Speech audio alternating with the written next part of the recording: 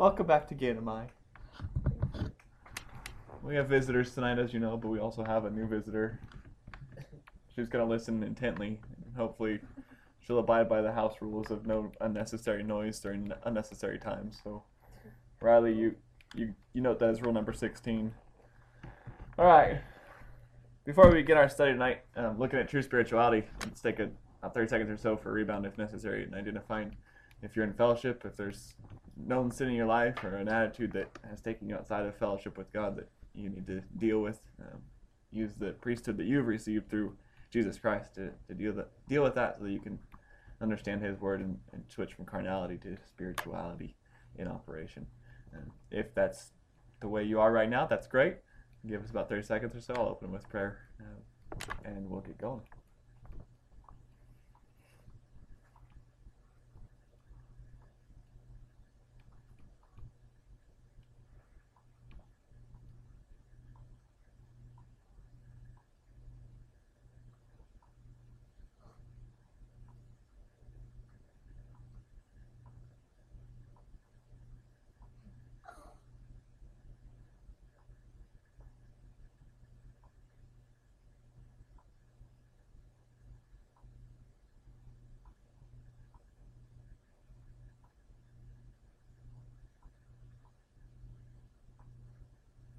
Heavenly Father, I thank you that we can refer ourselves back to you as the God of the universe and the supreme authority over all things.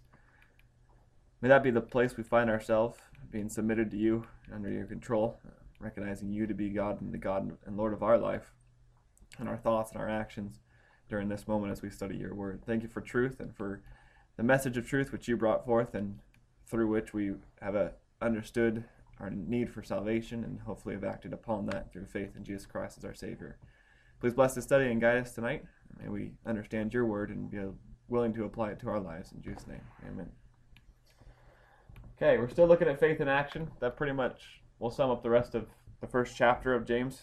I understand that is one of the evidences that James talks about when he's trying to identify what true spirituality looks like and how it operates. Faith is from that Greek word pisteo, which means to place a dependency upon, and it references a complete dependency. You either have faith, you're completely dependent, or you do not have faith, you're not completely dependent. There's no real degree to it. You either do or you don't, depending on what your variable is that you're depending upon. Last week we introduced this term called grace provision. It refers to anything which has been given by God to humanity or believers for the purpose of accomplishing His will toward either party. And we've been given resources, money, shelter, food, clothing, jobs, the Word of God. Anything that God has provided for us fits into this grace provision concept. We'll use that term off and on throughout the rest of the study of James.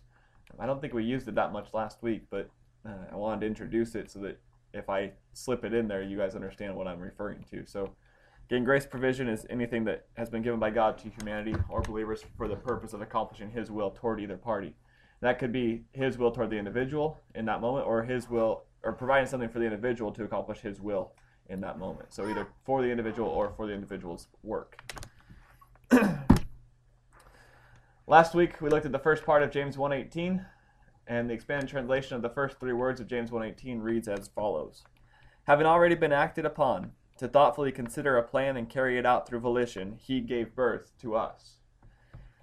This verse teaches that God considered a plan, carried it out, and that upon its completion, He gave birth to those Jews who believed. Their belief in His plan is critical to their rebirth.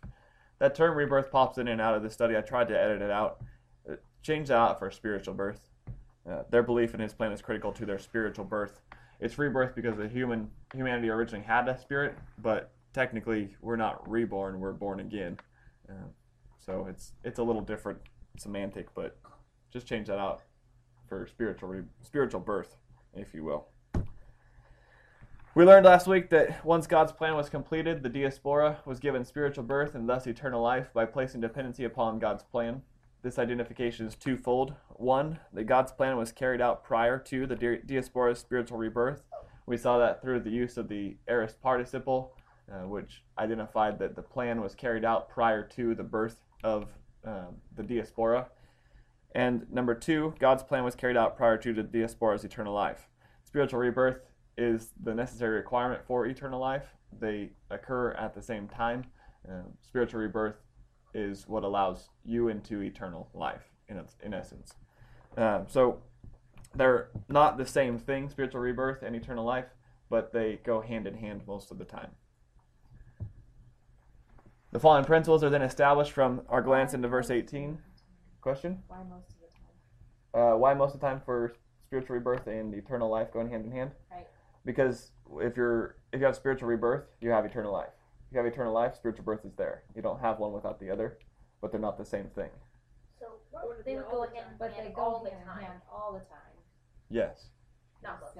Sure. Not most of the time, all the time. Okay. Thank you. Got it. Excuse my I genericism. was trying to think of Ooh, a there's a time new word. When When we they have don't. spiritual rebirth. It Yeah. wasn't working at all. Yeah, they go hand in hand. They're not the same thing. They're not linked, really, but to have one, you have the other. So I guess in that sense they're linked. They're But perfectly correlated. right. How It's- do they not? In the sense that spiritual birth may be the focus of a passage rather than eternal life. But in the same way that the Holy Spirit communicates to the human spirit, you have to have both there. They're linked in that sense. Does that make sense? It's a baby. Sorry. Are you distracting Riley from her study tonight? Trying to keep her happy. She's happy. She's learning. So they're linked, but it may not be the focus. Both of them may not be the focus of the passage. It may be background, like looking at the same coin and two sides of it. You may look at spiritual life one side. The other side is that eternal life has to be there because spiritual life exists. But you may be focusing clearly on spiritual life. So in that sense, they're connected to the hip, but you may not be looking at that hip. You're looking at the other hip. Yeah, you're looking at the other hip. But why are you looking at the hips? Because you're a hipster. Coin works, but hip doesn't. All right, so back to the coins. It would be at that point that we would identify that both of those things are feminine nouns, and so you're looking at feminine hips of the same thing. But whatever. Anyway, so with the principles from verse 18 established, that spiritual rebirth occurred after the carrying out and thought process of God's plan, and the eternal life thus the same, we want to look at the next part of James 1:18 to identify what it was that was the instrument that God used in order to bring about that spiritual rebirth, that eternal life. So James 1:18 deals with that, and in it James identifies the tool God used to educate the diaspora regarding his predetermined plan for humanity's spiritual rebirth. Let's take a look at the verse.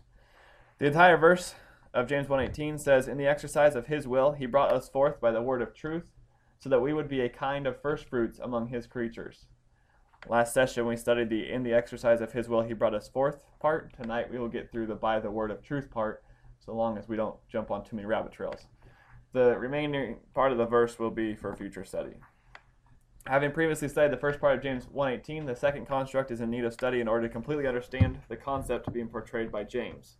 This second part is actually the completion of James's first thought, which is more highly emphasized by James as a result of its prominent position in the verse.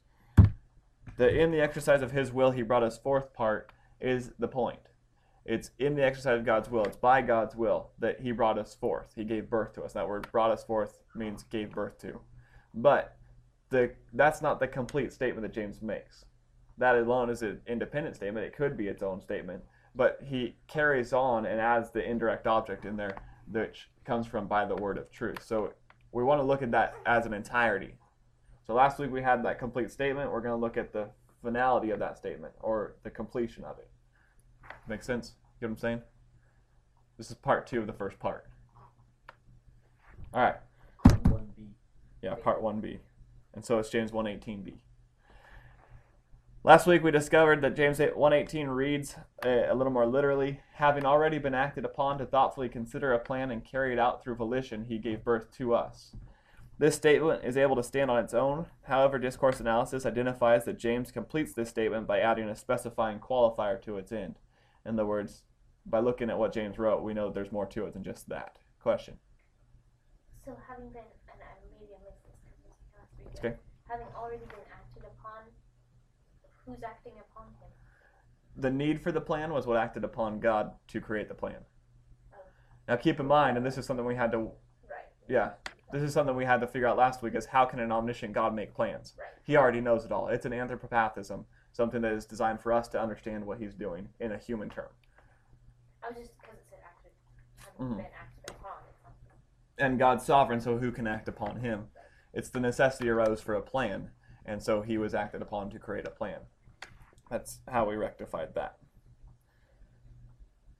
So tonight we're looking at the addition that kind of finalizes that statement, because James 1:18 can stand by itself as a true, valid, and complete statement, but James goes a step further in adding in an indirect object which reveals the what and how about God rebirthing humanity, and specifically in the passage and context we're talking about the diaspora, the believing Jews.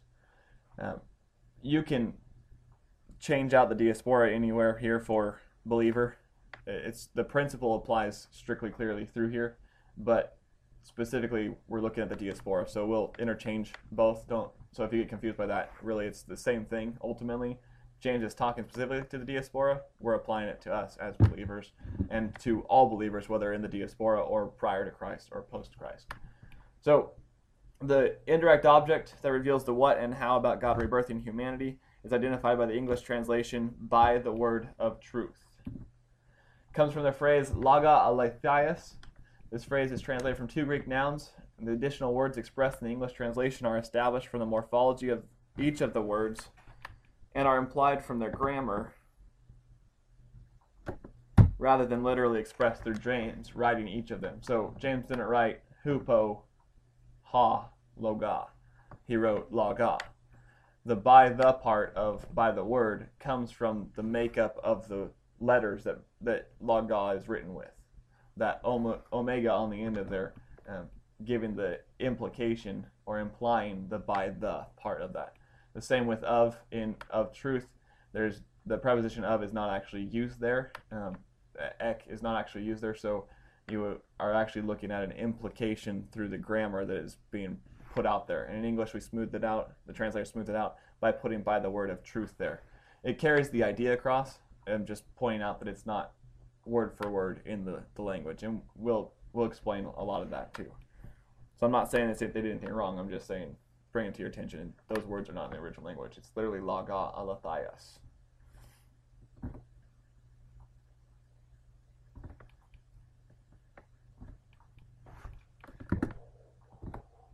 Okay, the first being translated by the word is from the Koine Greek word loga, or logo, excuse me. I've been mispronouncing that one. Logo is the more generic of the two main words used to mean word. This is where we get a little bit tricky, and I'll try to slow down. We're dealing with a word that literally means word. So I'll say this word means word. Okay? So just hang in there. The two options available, however, that can be translated into the English word word, available in Koine Greek have different focuses in view. Insomuch as this is the case, a proper understanding of each allows for a better grasp of both in light of the other. In other words, if we know what both are, we can look at them and identify why one was better than the other. Question? Okay. Here are your two words for word in Koine Greek, logos and rhema.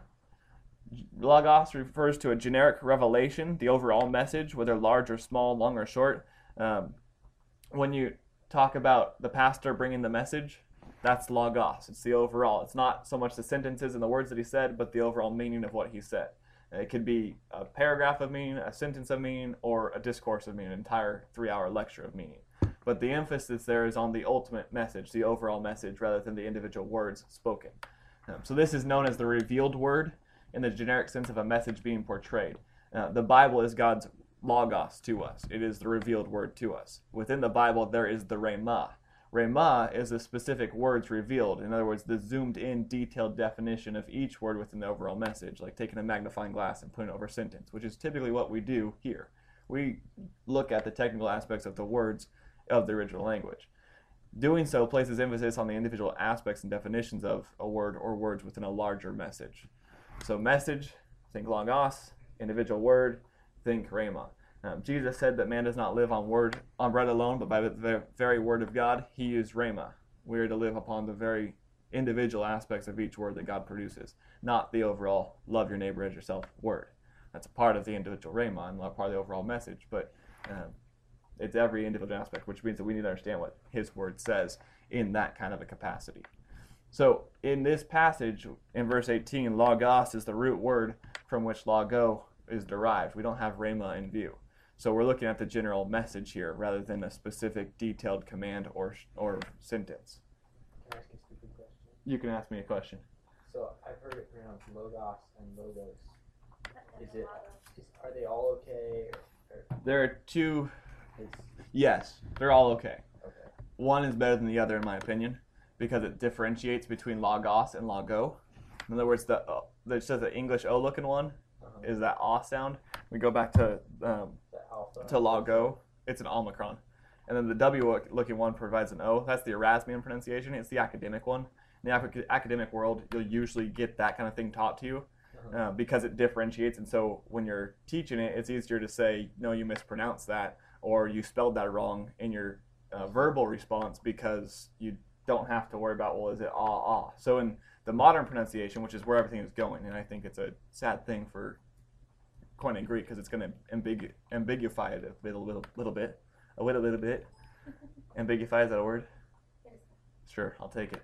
So in the modern Greek, logo would be loga or logo or loga. I mean, it's just the omicron or omicron and the omega, the O and the W would have either the ah or O sound. They could be either one, both and. So it just makes it a little more difficult to differentiate. Logos Bible software calls it logos, but that's only the modern scholars. In fact, the father and the son that owned the company and started it, they both pronounce it differently. One's logos and one's logos. So I heard it. There was a lecture that they called it that. Yeah. School in Moscow called. So it depends on whether the person is speaking on a modern Greek pronunciation or Erasmian. Erasmian was a guy named Erasmus who came up with the switch between the two so he could differentiate. Because when you're reading it, and a scribe, if you're being read it, how do you differentiate between the two letters? And with the W looking one on the end of logo, the omega, if that's ah also, you're writing down a word, trying to copy down a text, and now you don't know if that ending is going to be dative or if it's going to be genitive, because it changes in the form. So to me, it's better to use the Erasmian just because it differentiates. Realistically, we don't really know how it was originally pronounced, so there's not one that's like Erasmian's the best over the other one. So they do. I prefer the Erasmian. That's what I learned too, but I prefer it because it differentiates between it. So. Omicron is one of the Greek letters I'm least familiar with because we never use it in math and engineering. Yeah. It looks too much like a zero. Right. Pretty much every other Greek letter I've used in math and engineering, but not Omicron because it looks like a zero. Yeah. So it's not a stupid question. It's a great question actually because. Serious, because in my head it was like. Yeah, every time you say it, I'm like. Just because we've heard Yeah. it. Like, Well, and Jay Winslow. it begs the question of credibility in some arenas too. I mean, you get to that point where it's like, well, he's calling this, and this guy calls this, and I trust this guy better than this, and it's like, well, who do you trust? I can never, because the school called Logos, I can never, like, I heard different people saying it. Right. And stuff, I was like, okay, this is how it's supposed to be said, right? Because I'm getting it right. Talk to the friends that went there. Yeah, it just depends on whether they're using a modern pronunciation or Erasmian. Oh. I use Erasmian for that reason. It separates the two. I also got caught in it, which is not something that typically happens for those two. I'm pretty alert to the Omicron and Omega. But so logo, or loga, or logo, or loga, depending on how you want to use that. We're gonna go with Erasmian just because it's better that way. Yeah. YOLO? What? Yeah. All right, let's move on. Good question though. So logos is the overall message. Rhema are the specific words, the individual characteristics, attributes that make up those words, syntax, grammar, all that stuff. James uses logo to express the overall revealed message expressed in communication by God. Its focus is on the overall message rather than the detailed examination of each of the words within the message communicated. As such, James is referencing an overarching concept as opposed to a specific command or aspect of the larger message. So we're not looking at something specific. We're looking at the abstract overall message, zoomed out, if you will. Logos, in the sense of the revealed word or revealed message, is used by James in the dative case in verse 18. This marks logo as the indirect object, which is used to affect the direct object. Its effect upon the direct object is through the expressed action. We have a diagram. Okay, so don't get scared about that. We've got color coding and everything. All right, so here's our passages that we studied last week and this week. In the exercise of His will, He brought us forth by the word of truth. Note the different colors. We identified last week that in the exercise of His will comes from volumini, which is the aorist participle. He brought forth is the main verb, and it's tiktai, means to give birth to. Then us, smashed in between he brought forth, is the direct object. Because of the accusative case, we're pretty clear on that one. You can't really beat it. And then we are adding tonight the indirect object with by the word of, and then of truth modifies the indirect object. So these are the different parts of the sentence we're looking at. We're going to ignore the aorist participle tonight for the most part, other than what we've already studied. I will remind you though that the aorist participle, being aorist, identifies that that the exercise of His will, the carrying out of the plan that He thought of and put into action volitionally, has to be finished before the main verb occurs. So aorist participle comes before the main verb, grammatically speaking. So the plan was thought up and implemented before the giving birth was. All right, so the syntactical analysis of our little part here. He brought forth the main verb. We want to look at that main action of the sentence as being gave birth to. Now, who is receiving the action is our direct object. The recipient of the action is us. So he gave birth to us. Us is receiving the action of being given birth to. And then we add in tonight the object used to accomplish the action, or the indirect object, by the word. So it's God giving birth to the diaspora by or through the means of the word. Does that make sense? Hopefully it's pretty step by step on that one. I'll do it again. Just because I know Jamin likes animation. And it's systematic. All right. So as we look at these different parts of the syntax, we'll see how they interact with each other. But if you can hold on to this concept for now and start correlating what we're talking about with logo aletheia, they will help us understand how they're working together to accomplish the giving birth. Logo, as the indirect object, is the object which the subject, God, uses to carry out its action upon the direct object. In Koine Greek, the dative case carries with it three major ideas. While each of these ideas is expressed simultaneously, one is more dominant than the other two, being more highly emphasized. Now we get into fun stuff. The Koine Greek and the dative case. This is free extra, no charge on this one. To say the dative case is used in three ways is really a misnomer. In actuality, the dative case is the combination of two other cases formerly taught and studied relative to Koine Greek, the instrumental and the locative. Each of these three cases, the dative included as its own, was a part of a larger case system which is rapidly vanishing from the study and teaching of Koine Greek in seminaries and Bible colleges around the globe. There used to be what was known as an 8-case system, and now they've combined it into a 5-case system. We'll explain that here, and I know you're all so eager to learn that yourself tonight. This vanishing and combining act is the result of a decay of Koine Greek within the scholastic and academic world, who are attempting to bridge the gap between academia and the public world. However, by attempting to simplify the most specific language in the world's history, scholars who choose to combine cases within other cases for the sake of easing the public's learning process fail to express the specificity of the language in its original design. Having done so, they encourage plurality within linguistic education, further complicating and blurring the lines of Koine Greek. They are ambiguifying the language. And in fact, I would go so far as to, no, I'm creating words that should be there because of Koine Greek. Ambiguifying. Should totally be there. They're making it more ambiguous for the sake of the English student in the house. So what ultimately is happening is they're trying to make it easier to teach and understand for beginners, but in doing so, they're actually making it more difficult when the beginner gets to intermediate or advanced. And then it's just causing trouble. And I actually kind of think it's part of Satan and Company's attack upon the language itself. Is it creates that plurality and that chaos within the language structure that tends to break it down. But that's my personal opinion. You don't have to hold that view yourself. Up until modern times, and let me clarify modern meaning 1700s or so, Koine Greek was taught under an 8-case system, which included the original separate identification of 8 specific cases. About the 1700s, that's when the 5-case system was kind of introduced. It never really flourished. Huh? French that did it. Probably French. I'm not going there. But it never really flourished or developed that well. It started to take hold later in the 1800s,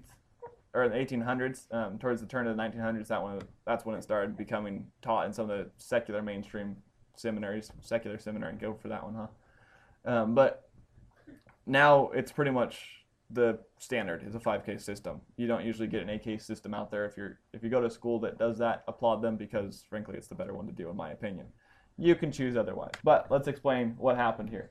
Originally the 8 cases were nominative, vocative, accusative, genitive, ablative, dative, locative, and instrumental. Did I say vocative, locative? You did say it twice there. I thought I did. Vocative, accusative, genitive, ablative, dative, locative, instrumental. Okay, read the slide. That has the answers. Sorry, can I ask another question? Yeah. Why is it vocative instead of vocative and locative instead of locative? Because you say location, you say vocation in English, so why wouldn't you vocative and locative? Sorry, I know it's a dumb question, but It's okay. I understand. it seems like it should be located and vocative. Be- Since English is so predictable and unspecific, it seemed like. We've had a discussion about pronunciation in homeschoolers before.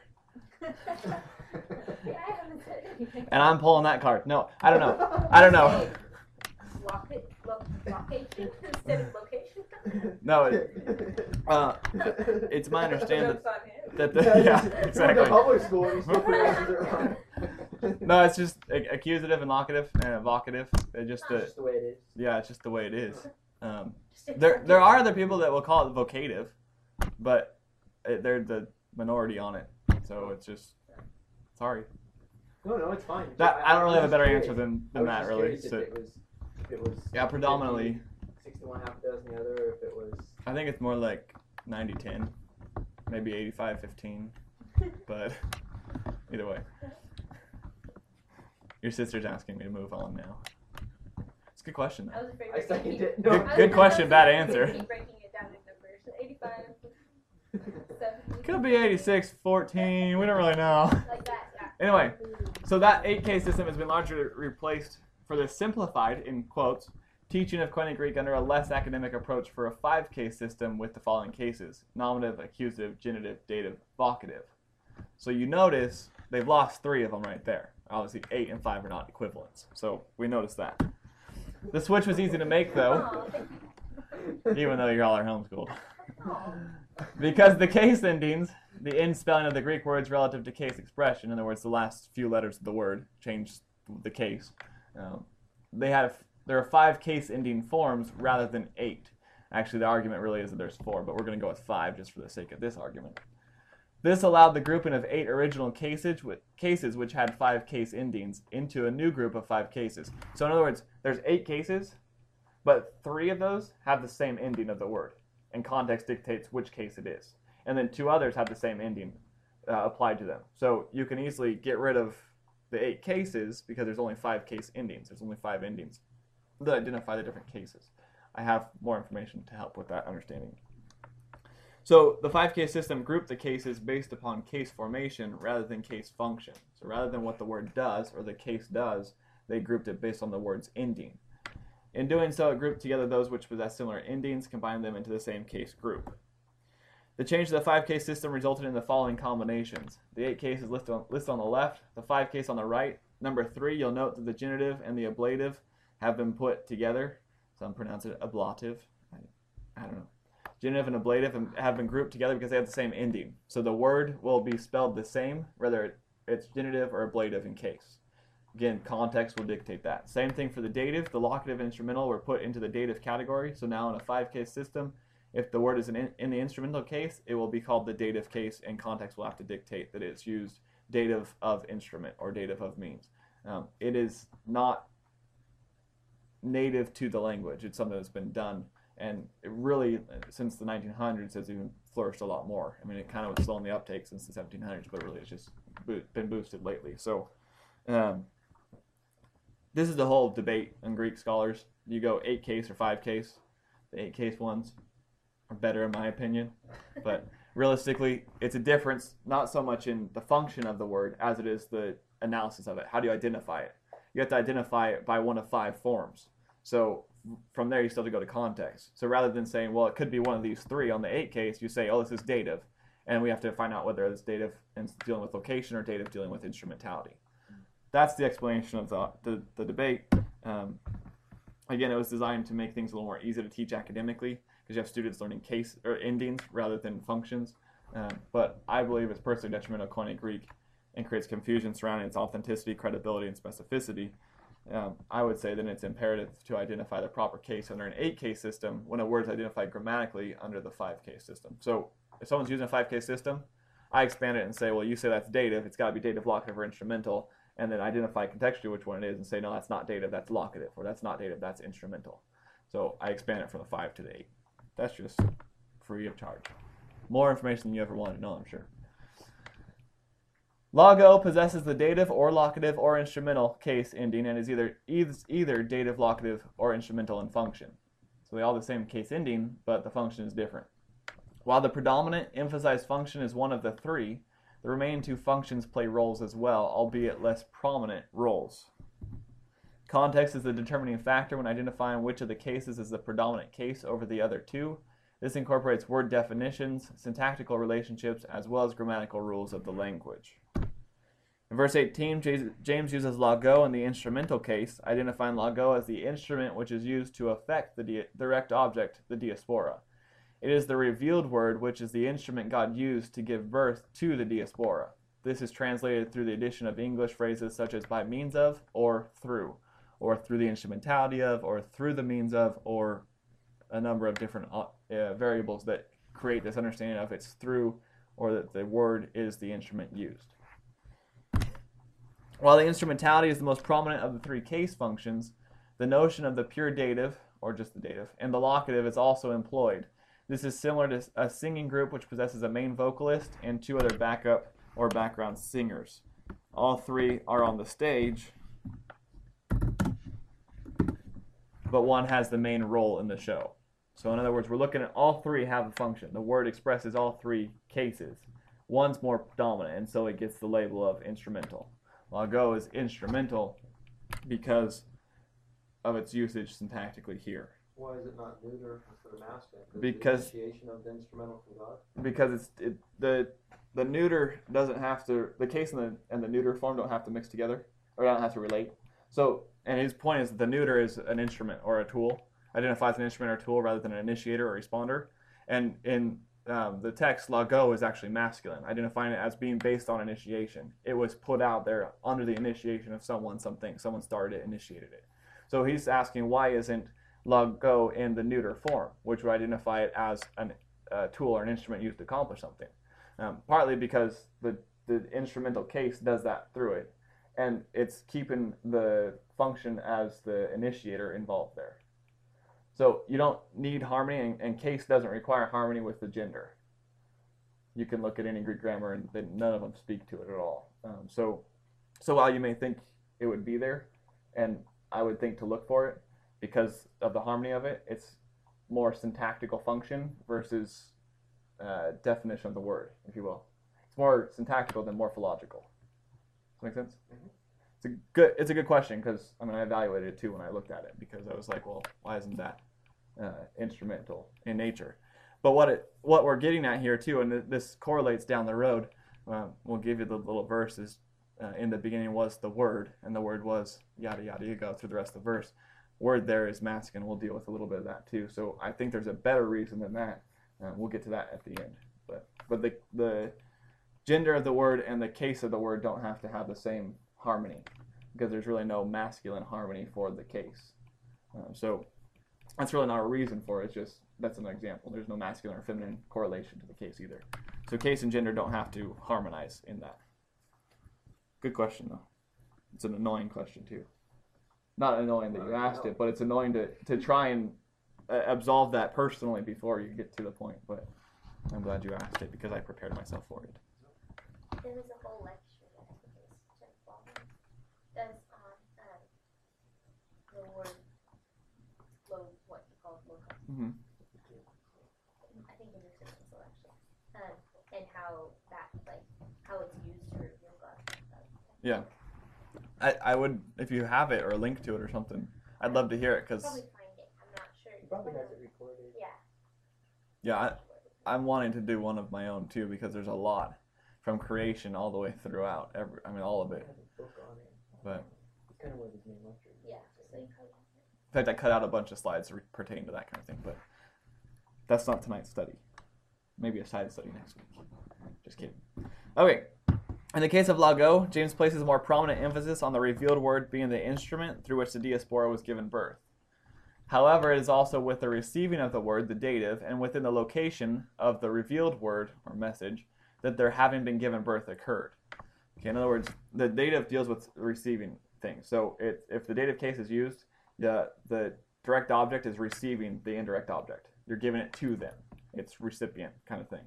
When the locative is used, you're dealing with that it's in truth or in the word of truth that they were given birth to. So we've got all three again on the stage. The more dominant one being emphasized here, or more prominent one being emphasized here, is the instrumentality of it, that it was through the word of truth that they were given birth to, but through them receiving it also. So you've got the dative concept in there in the reception, and then through the location of the word of truth, it's within the boundaries or the sphere of the word of truth that they received or were given spiritual birth. So outside of that, spiritual birth does not occur, is what it's identifying. It's through the instrumentality of the revealed word, through the diaspora receiving the revealed word, and through the location within the revealed word that they were given birth to by God. Each of the three plays a role in the expression by James. However, the instrumentality of the revealed word is the more prominent. Does that make sense? Good enough? Okay. At this point, it should be highlighted that there is no definite article in the original text as the English has. The definite article the in Koine Greek as well as in English functions in the capacity of declaring specificity regarding a specific noun or substantive. The lack of the definite article in Koine Greek expresses an emphasis on the qualities and attributes which make up the anarthrous noun. Anarthrous is the Greek grammar term for not possessing a definite article. Anarthrous.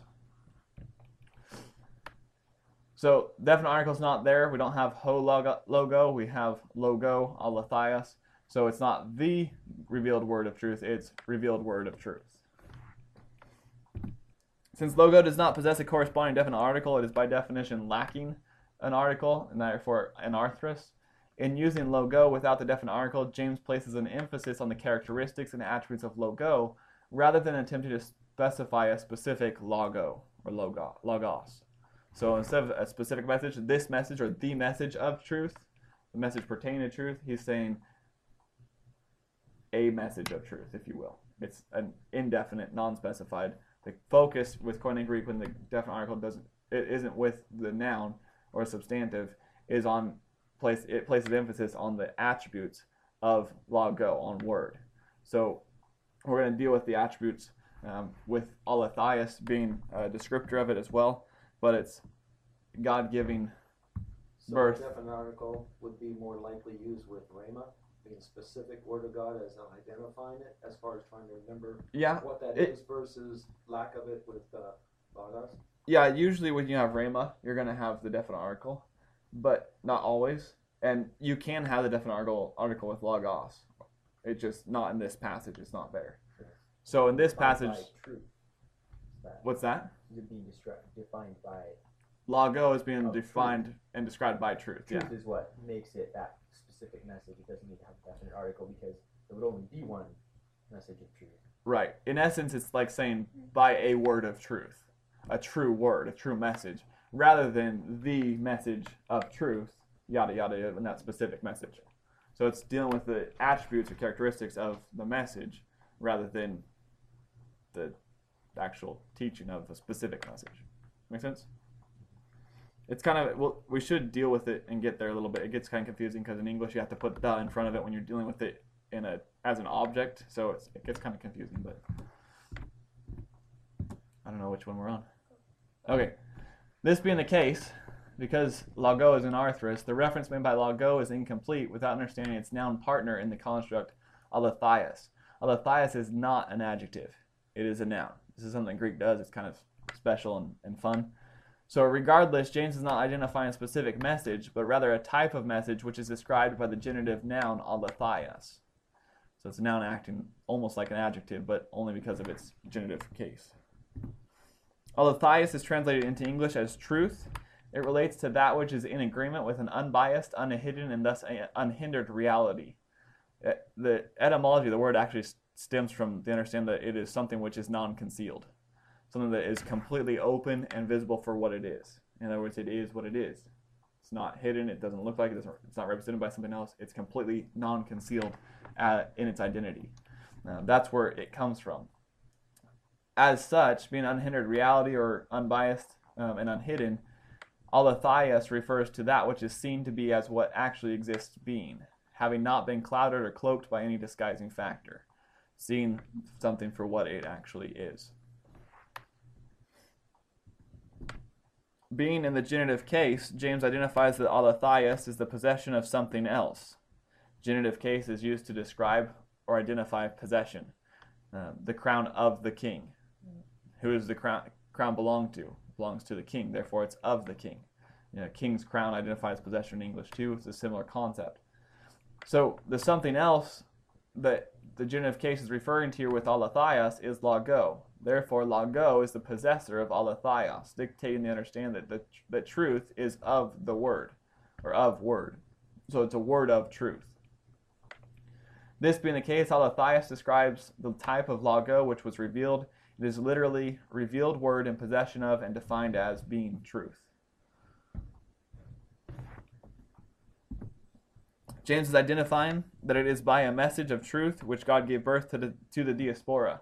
That is the type of message, a truthful message, one which is defined by and possesses truth. It's not cloaked, it's not hindered. It's a message of truth, nothing hidden, which is the instrument God used to give birth to the diaspora. James's focus is not on a specific message, such as the gospel message of love, sin, separation, redemption, repentance, and justification. While each of these are also defined by truth and are truths, James's emphasis is that it was through a message which was and is true that the diaspora was given spiritual birth. The content of the message is not in view, but its type, as being a message in possession of truth, is.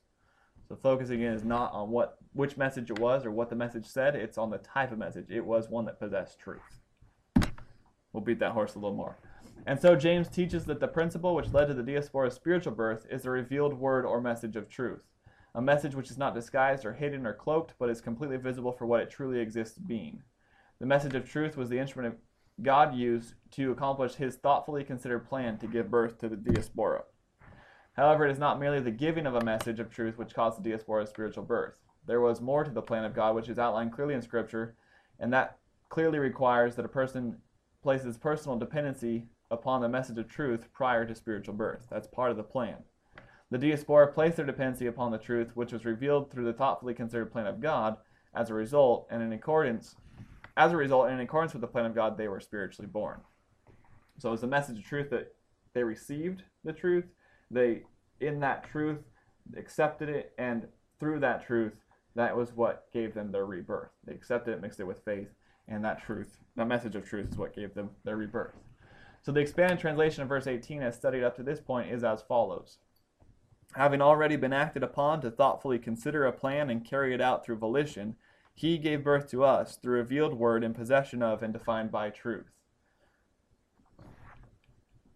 Having already been acted upon to thoughtfully consider a plan and carry it out through volition, he gave birth to us through revealed word in possession of and defined by truth. And if that's a little more difficult to understand, throw a "the" in the part that says gave birth to us through the revealed word in possession of and defined by truth.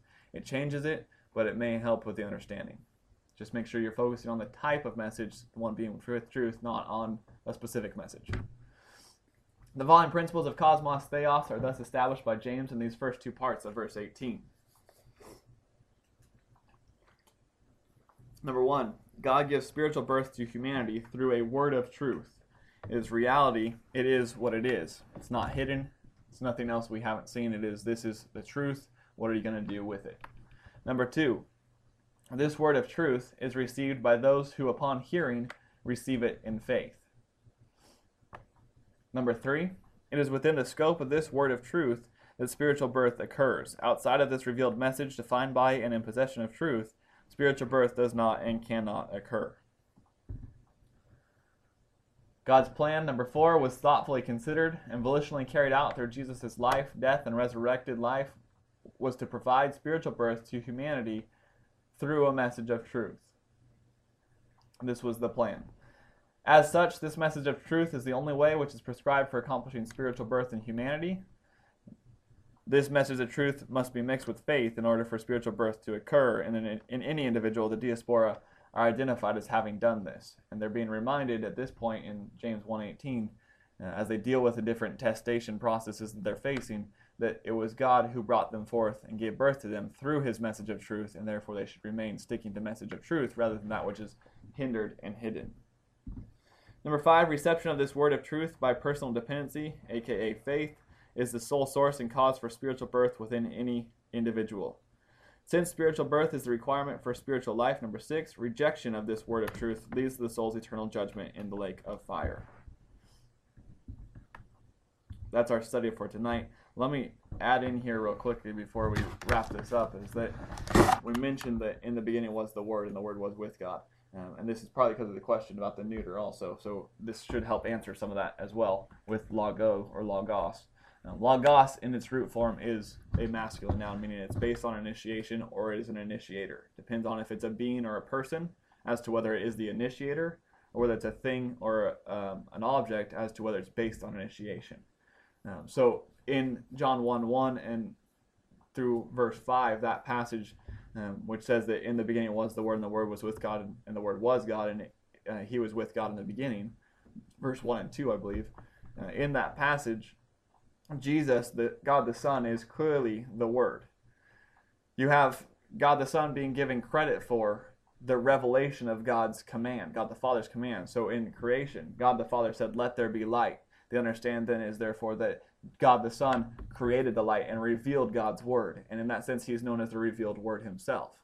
That he is the one that reveals God's Word. Jesus being on earth is the revealed Word of God. The message of God is that there would be a Messiah. In his life on earth, he became that revealed Word while he walked amongst humanity. So this message of truth that is out there, while we're not focusing, while James isn't focusing specifically on the actual message that was truthful, and again he's talking specifically about a message which had truth and which was in possession of truth, that message of truth we would attribute to Jesus' life, death, and resurrected life once again. The testimony that Christ gave about the God that existed, the salvation that was required, and the purpose and role of humanity in a relationship with God. All of that which had been revealed through Scripture in the message, but had been lived out in the life of Jesus Christ. Now, Jesus is always going to be masculine. God the Son will always be masculine as an initiator. So that's part of the correlation there, in my opinion. I don't know that you can probably say that dogmatically, but I would say that's probably part of it. And I think if we get a chance to study it a little more in-depthly, we may see that the message of truth is inextricably linked to the word of truth, logos, as a definite reference to Jesus Christ. I didn't want to go that route tonight because I didn't want to confuse us as we tried to keep the context of what was being said, that it was by a message of truth, not by the message of Jesus Christ, but by a message of truth which had no hidden meaning or hidden anything, but just realities being expressed for what it was, that the diaspora was brought to their spiritual birth. Any questions on that part? Robin? How do you know the difference between John 1:1 and James 1:18? In English, the lack of a capital W. You don't really. I would say that 1:18 is clearly not talking about Jesus specifically, because it probably would have had the definite article to identify that specificity. And again, the focus isn't on it being Jesus or the message of Jesus. It's not talking about a specific message. It's talking about a type of message there, a message which is in possession of truth, a truthful type of message. The article is in by John 1:1. Yes. So The 3 places word, in John the 1:1. word. Mm-hmm. It's in all three places, and the word there is always logos. Well, from logos. When Jesus says, I am the way, the truth, and the life, is there a definite article there, like I am the truth? That's curiosity. I looked at that verse, and I had it in our slides tonight. And I believe it's there. Can you pull it up? John 14:6. Jesus answered and said, I am the way, the truth, and the life. I believe from previous study that it's there. I don't remember, so I want to just make sure that it's there. My interlinear's over there too, so. On the first, yes. The second, yes. The third, yes. Okay. That verse was in here as part of the whole concept that Jesus is the message of truth. He came to testify truth. He is the living word of God. He is the way, the truth, the life. And if that verse kind of sums up our whole study tonight, is that the message of truth, as we apply it, if Jesus is the revealed word, then the message of truth is the way, the truth, the unhindered reality about what it actually is, about who God is and who man is and man's need, and then the life following from all those three things. So the parallel is clearly there, but the focus of James's passage in 1:18 is not on Jesus or his message. It's on it being a message of truth, which we refer to and link to as being what Jesus did on earth. And the Father, so specifically. And what? And the Father. It's definite articles there too. Right. So it's definite all 1 through all 4. So the definite article is used in that verse all the way around. So no one can come to the Father except through me. So it's a good question. It's amazing how much the definite article changes things. So in fact, I had to go through and erase a few slides, about like 20 of them, because I'd already analyzed and identified it, and I forgot to check on the definite article there. So I'd put a definite article in there, and I was identifying the specific message of Jesus and went through the revealed word and all the stuff we just talked about. I had slides for. So that wasn't the focus of what James was saying, but it is the truth, the reality behind it. The message of truth, which was unhindered, was that man was created by God to glorify God. Man fell. Man was in need of a Savior. Jesus came to live the life that man was supposed to live, being in complete obedience, operating from the control of the Spirit and the power of the Holy Spirit, and saturated to the point of His control, living a sinless life, obedient to God. And then the testimony that He provided through that was that we can be restored to that relationship and operate under the proper model of humanity through faith in His message, which is the message of truth, the one which James refers to. It all works together, which we like to see. That is the truth, but he's not being specific in James. Right, he's not saying through this message. Exactly. He's saying through truth. And we got to put that word a in there. There's no a in Greek language. There's no indefinite article. So anywhere you see in English the word a, it's not there. It doesn't even exist in Greek. But it's put in there to help kind of assist where the lack of a definite article occurs. So depending on the translation and whether it's passive or word for word or word for meaning or meaning for meaning, so just depends. The definite article's not there, so it tells you right then. Right. For the most part, everything.